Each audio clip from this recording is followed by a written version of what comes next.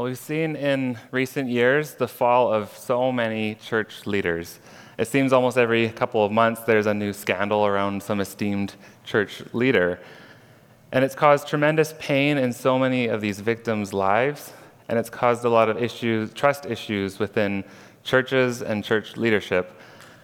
But what I find really striking about all these examples of leaders who have fallen from their pedestals is that they're seen as really awesome leaders, right up until the moment that they're not.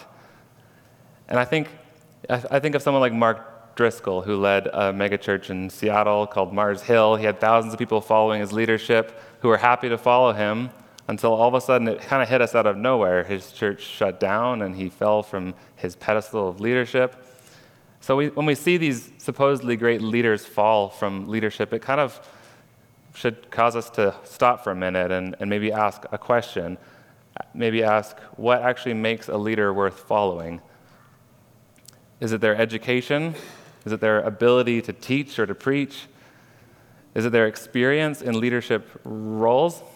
I mean, these are the things that we look at on a resume when we would be maybe hiring for a leadership position.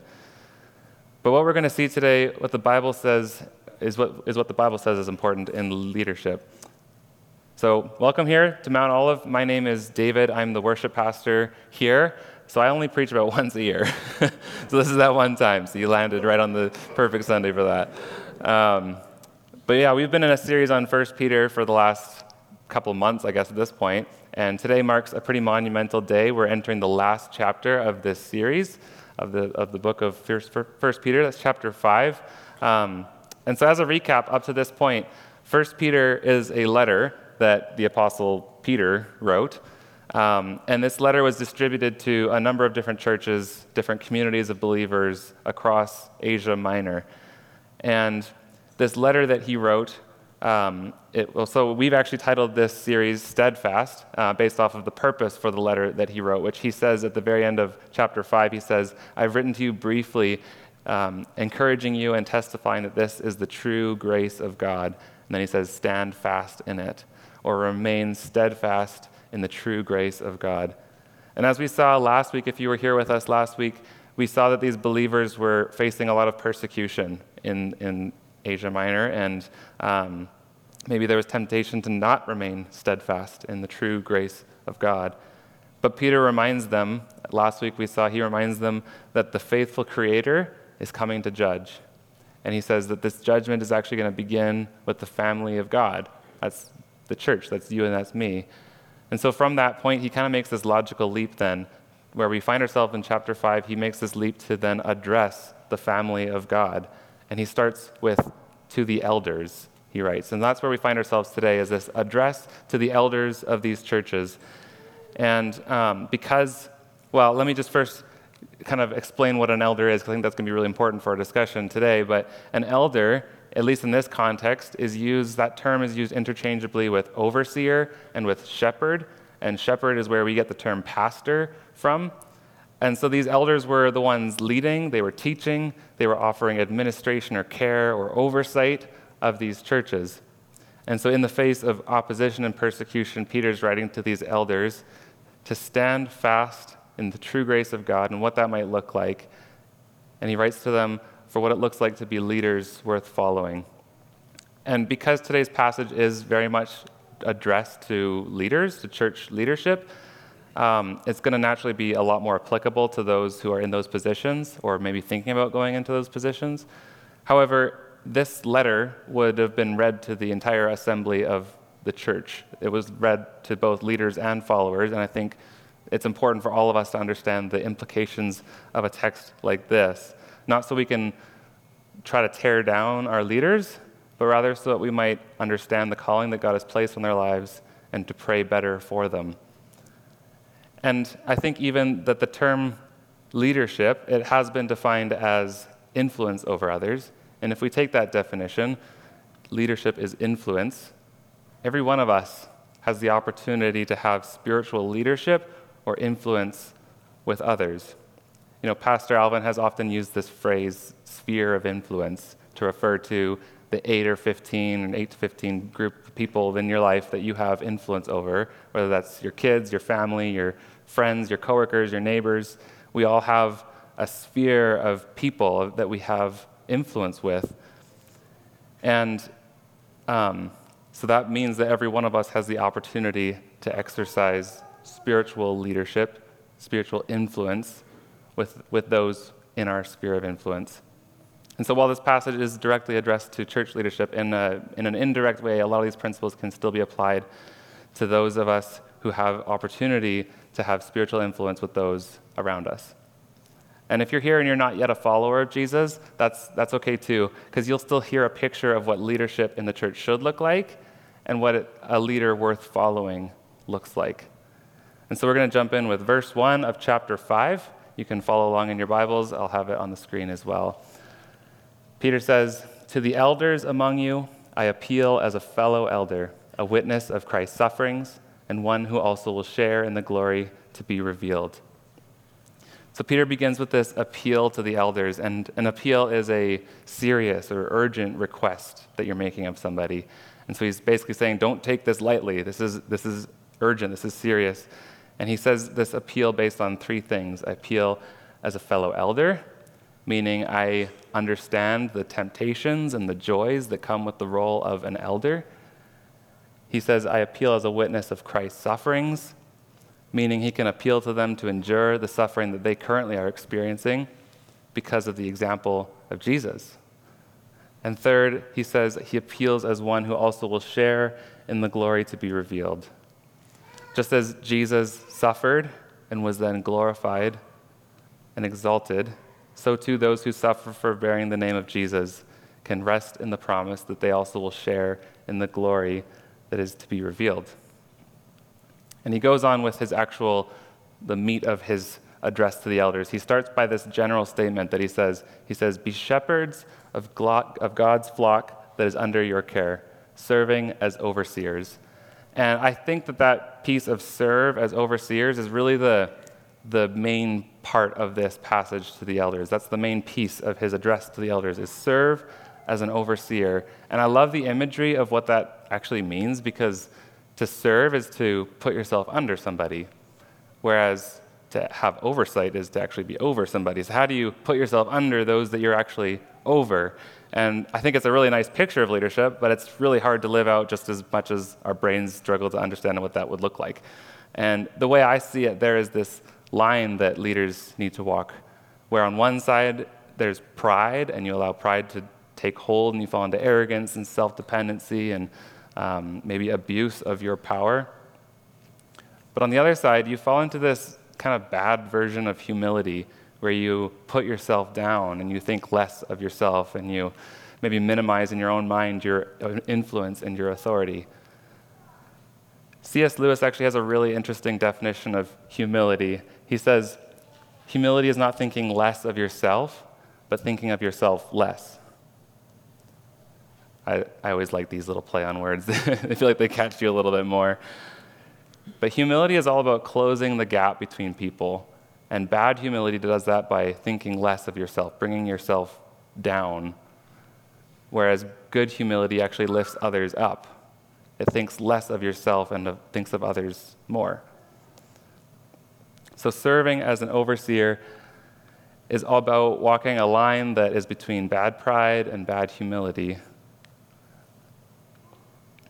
As an overseer, you are called not to lord your authority over those you are over, but rather to humbly put yourself under others, not by thinking less of yourself, but thinking of others more and of yourself less.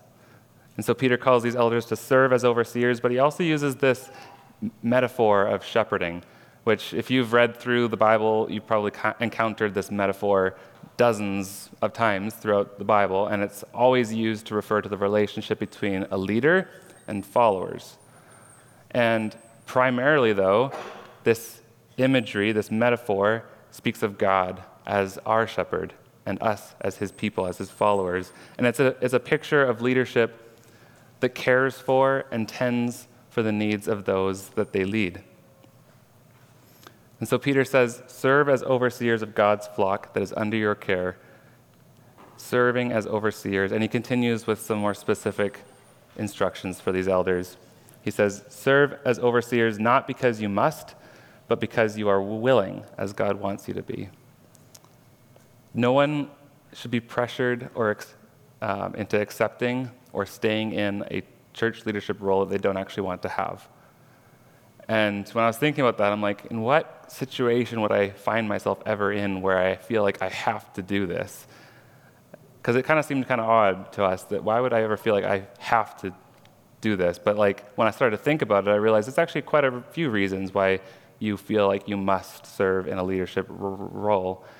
And I kind of see it as broken down into two categories of pressures, like inward pressures or outward pressures. The inward pressures being the things inside of us, like our own emotions, our own pride, our own fear of what others might think of us if we leave our role. Whereas outward pressures are the things outside of us, like family, that maybe puts a pressure on you to enter ministry, even if they're not meaning to. Or finances, if you're already in a position where you're getting paid for it, that's your source of income, you might feel like you can't leave because that's your source of income.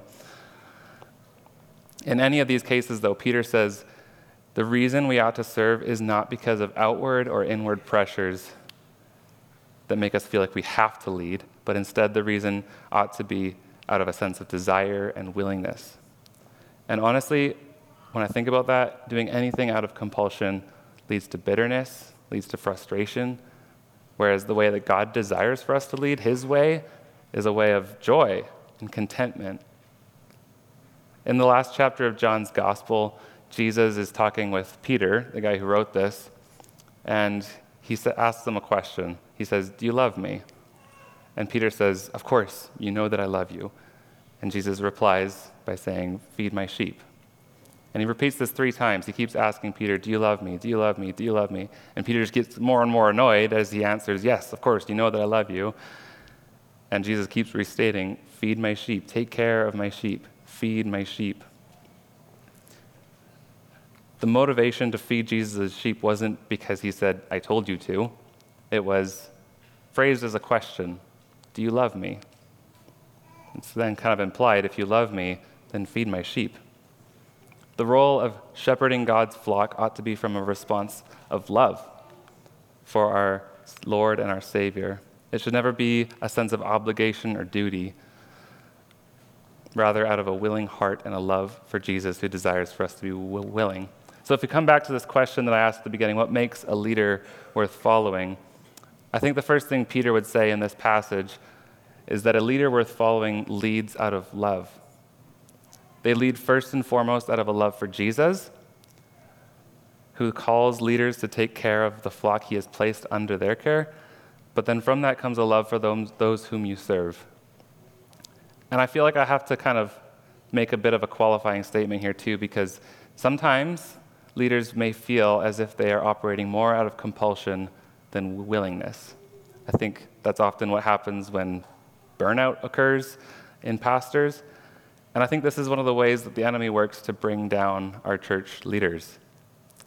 And I don't know who I would be speaking to right now in this moment, but if you ever find yourself in that kind of position, I think what this makes clear to me is that our motives need to be evaluated. Are you leading because you love Jesus and you love those whom he has called you to serve? Or are there other inward or outward pressures that are causing you to lead? And as followers in this church, when we read this, we can't simply discard it and say, well, that's not applicable to me. I'm not an elder. I'm not a church leader.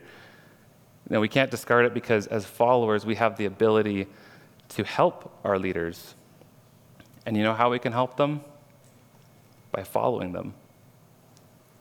And I'm not saying blindly follow them. I'm saying with discretion and discernment through prayer. But, could you imagine the kind of church if Alvin gave a sermon and then challenged us with something at the end of that sermon, and then we went and did it? That would be pretty crazy, right? I'm not trying to pass off any guilt or anything, but just trying to emphasize following leadership is important, and it honors the leadership.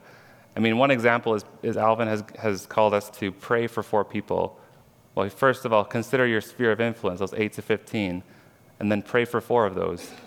And then and then make it more conversations, is what he says, which are conversations where you talk more than just about the weather, but actually about things that matter. And then open the door to your home, share a meal with them, get to know them more. I mean, if we all did that, our church would look so different. So one of the ways that we can support leadership is to submit to the authority that God has given them. And I know, I'm sorry I put those words in a sentence together. I know Alvin did that earlier in the series, submit and authority. Those should never go together in the same sentence. And I'm not talking about submitting to corrupt church leaders who abuse their power. Because as we'll see in a bit, the kind of leader that I'm talking about is one who is actually worth following. And so he goes on to say, so lead out of love, and then he says, serve as overseers, not greedy for money, but eager to serve. The ESV translates this as not for shameful gain, but eagerly. In other words, they shouldn't be motivated by what they can get, but rather by what they can give. And it's interesting that the contrast there, not for shameful gain, but eagerly, the contrast isn't not for shameful gain, but for honest gain. Because in both those cases, the motivation is still gain. And while working honestly for your wages is good and it's right, the reality is that greed and selfish interest are always right on the doorstep of human hearts. And so Peter, to guard against this possible temptation, he takes the contrast one step further, and he says, not for shameful gain, but eagerly. A leader worth following is one who's not motivated by what they can get, but by what they can give as they serve those that they oversee. And a few weeks ago, Peter, in this letter, was writing about gifts, and he kind of assumes we all have gifts. And he says to use those gifts to serve others and to glorify God. And if you've been placed in a position of leadership over others, this principle absolutely still applies. We are still called to use our gifts to serve others and to glorify God. So Peter continues, serve as overseers, not lording it over those entrusted to you, but being examples to the flock. Pride leads to an excessive use of authority.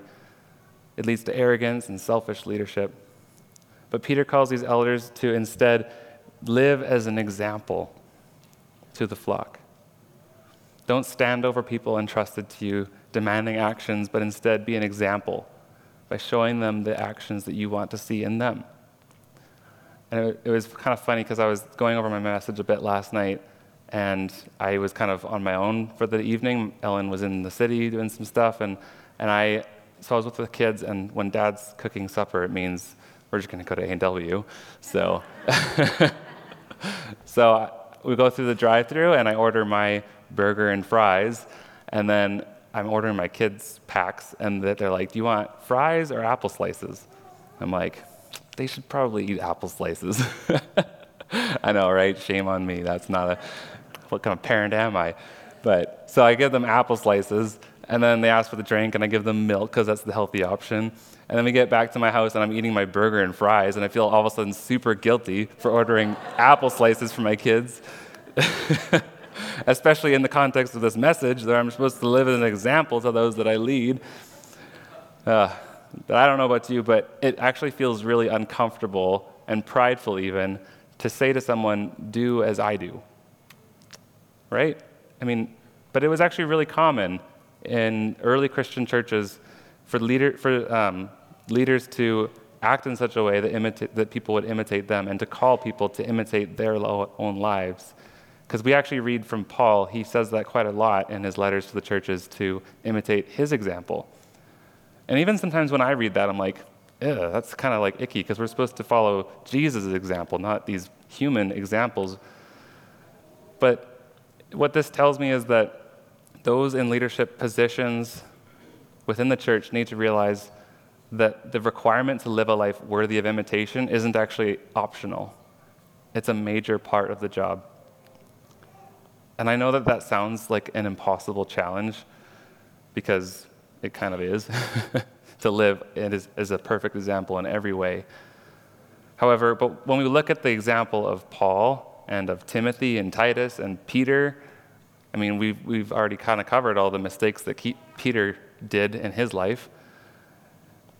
But they were far from perfect, but they didn't have to be perfect in order to be examples to the flock. Sometimes the example that we give is living rightly, of living as Jesus would live. But other times the example that we give is one of doing the right thing after living wrongly. Sometimes the example is one of having humility to acknowledge our mistakes.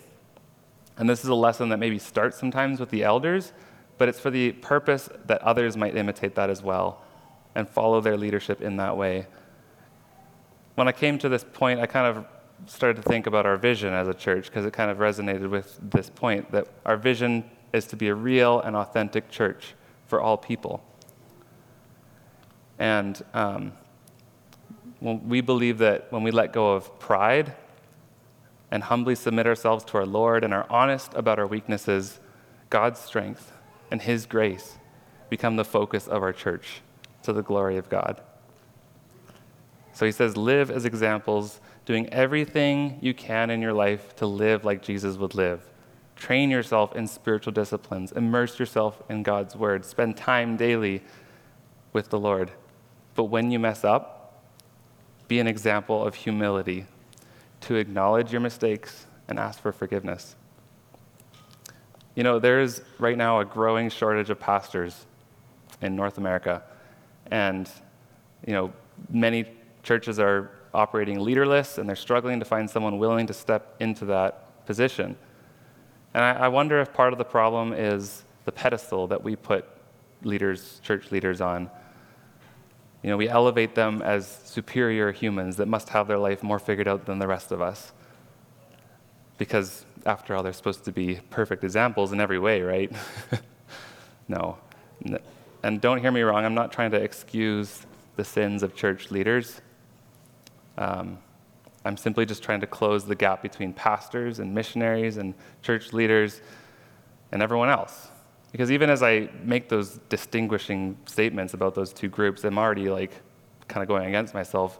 Because the reality is that church leaders have spiritual influence with others, but so does everybody else. We all live within a sphere of influence, a group of people in which we have the potential to influence. And the moment that we start widening that gap between pastors and church leaders and missionaries and everyone else is the moment that we start disqualifying more and more people who have such potential to lead and to be amazing leaders. You know, Martin Luther, this is a quote you've probably heard before, but God can draw a straight line with a crooked stick. That means He can use you and He can use me, as crooked and as messy as we are, to accomplish His purpose and His will. All we need is to be humble and allow God to draw the line.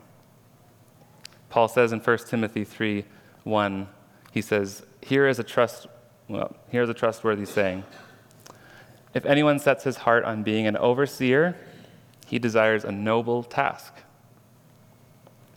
And if you're here today, and I don't know who I might be speaking to right now, but if you're here today and you feel like God is maybe calling you into a position of leadership, know that, yes, there is a standard of living that God calls you to, but also know that it is a noble task that you set your heart on. And God can use any one of us. And I want to just restate that because I think that's really important. People are maybe like, well, that doesn't apply to me, right?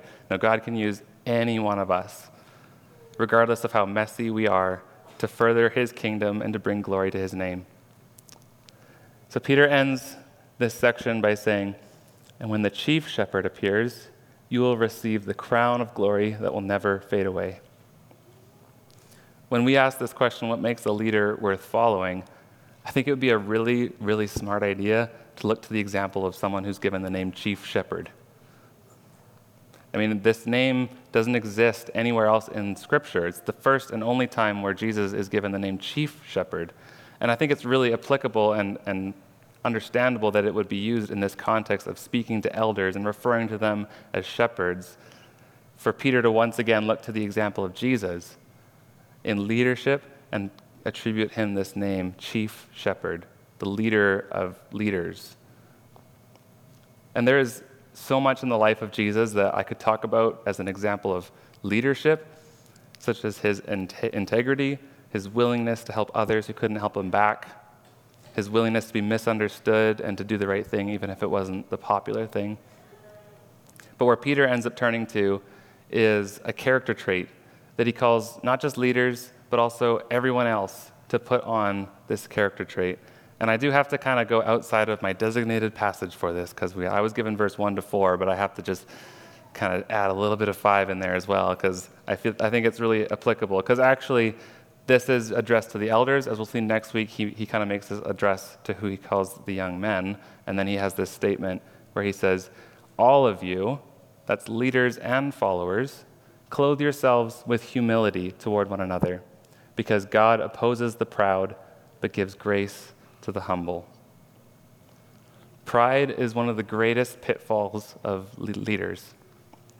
And you've probably heard it said, pride goes before the fall, or pride goeth before the fall. I think that's how it's supposed to go, right? Humility, though, on the other hand, is actually one of the marks of a leader worth following. And Jesus, as the chief shepherd, modeled for us what humility looks like. There's a famous, a really well-known passage in Philippians 2. It's known as the Christ hymn, and it speaks of humility, and it's a call for us to imitate the example of Jesus' own humility. So I want to read that in the context of this idea of humility in leadership. He says, "Do nothing out of selfish ambition or vain conceit. Rather, in humility, value others above yourselves, not looking to your own interests, but each of you to the interests of the others. In your relationships with one another, have the same mindset as Christ Jesus, who being in very nature God, did not consider equality with God something to be used to his own advantage. Rather, he made himself nothing by taking the very nature of a servant, being made in human likeness and being found in appearance as a man. He humbled himself by becoming obedient to death, even death on a cross. Therefore, God exalted him to the highest place and gave him the name that is above every name, that at the name of Jesus every knee should bow in heaven and on earth and under the earth, and every tongue acknowledge that Jesus Christ is Lord, to the glory of God the Father." Jesus willingly took on the very nature of a servant. He didn't abuse his power, his equality with God, but instead he lived as an example of obedience and humility, which was ultimately the way of truth and of life. And Paul says, have that same mindset as Christ Jesus, one of humility, of valuing others above yourselves and not looking to your own interests, but to the interests of others. And so it says all of you, we're all called to clothe ourselves with humility. So in what ways today might you be struggling with pride, the opposite of humility? I think pride often, we might think of it more narrow-mindedly than it actually is, because it can manifest itself in so many ways in our lives. So I just kind of wanted to rattle out a few questions that might help your own mind discern, where am I struggling right now with pride? Do you find it hard to accept criticism? How often are you willing to consider the benefit of somebody else over yourself? Do you find yourself pretending that you're doing well when internally you are not? Do you struggle with jealousy? Are you content with what you have, or do you feel like you deserve more? Are you fake with people because you're concerned about people thinking negatively about you? Well, the challenge for every one of us today is to clothe ourselves with humility. I like the imagery of even of just clothing yourself with humility. It's like this daily act of actually putting on this clothing of humility. And the only way that I really actually know how to do that, because that sounds kind of complicated, right? But the only way I know how to do that is to look to the example of Jesus. So if we ask this question, what makes a leader worth following? Well, it isn't solely based on education or experience or skill. It's primarily based in the character of the leader. So I think you can have a really gifted speaker, a really gifted preacher, who's also at the same time just a terrible person. I don't think that makes a great leader. I think primarily the foundation has to be the character of the leader. And Peter calls these elders to lead out of love. He calls them to be motivated by what they can give as they serve those who he has placed under their care. And he calls them to be an example to the flock rather than lording over them their authority. But behind all of these things is this posture of humility. Jesus is the chief shepherd, the one who is our perfect example in leadership and one who is ultimately worthy of being followed. And so may you go this week following Jesus and imitating the posture that he took, a posture of humility in our relationships towards one another, of thinking of the needs of others above ourselves. And let's follow Jesus' leadership in bringing the gospel, the good news, to our world, by each of us bringing the gospel into your world, your sphere of influence. And so let's pray together. Father, I thank you for the example that you gave in yourself. You were the highest you could ever be, and you humbled yourself to the lowest you could ever be. And so, Lord, we want to follow you in that example of humility. Would you give us the strength to do that in our relationships with one another? Would you help our leaders to do that well as well? And would you please work in our hearts this week to expose the areas where pride may have set in? Even if we're not aware of it, Lord, would you just expose those things that we need to be working on, to humbly submit before you our weakness so that your strength can become our strength. And we thank you today also for the leadership that you've given us. And Alvin, as he's away on vacation, would you bless him during this time? But thank you for this leadership that you have gifted us with. And would you bless them, bless him, and would you give us as his followers an understanding of how we can come alongside and be a blessing to him as well. And so, Lord, we just pray your blessing over the ministry of this church and of the church as a whole, as we work together to bring your gospel into our world. And so, Lord, we thank you and we praise you today. In Jesus' name, amen. Thanks so much for joining us today. We trust you have been encouraged and challenged in your faith journey.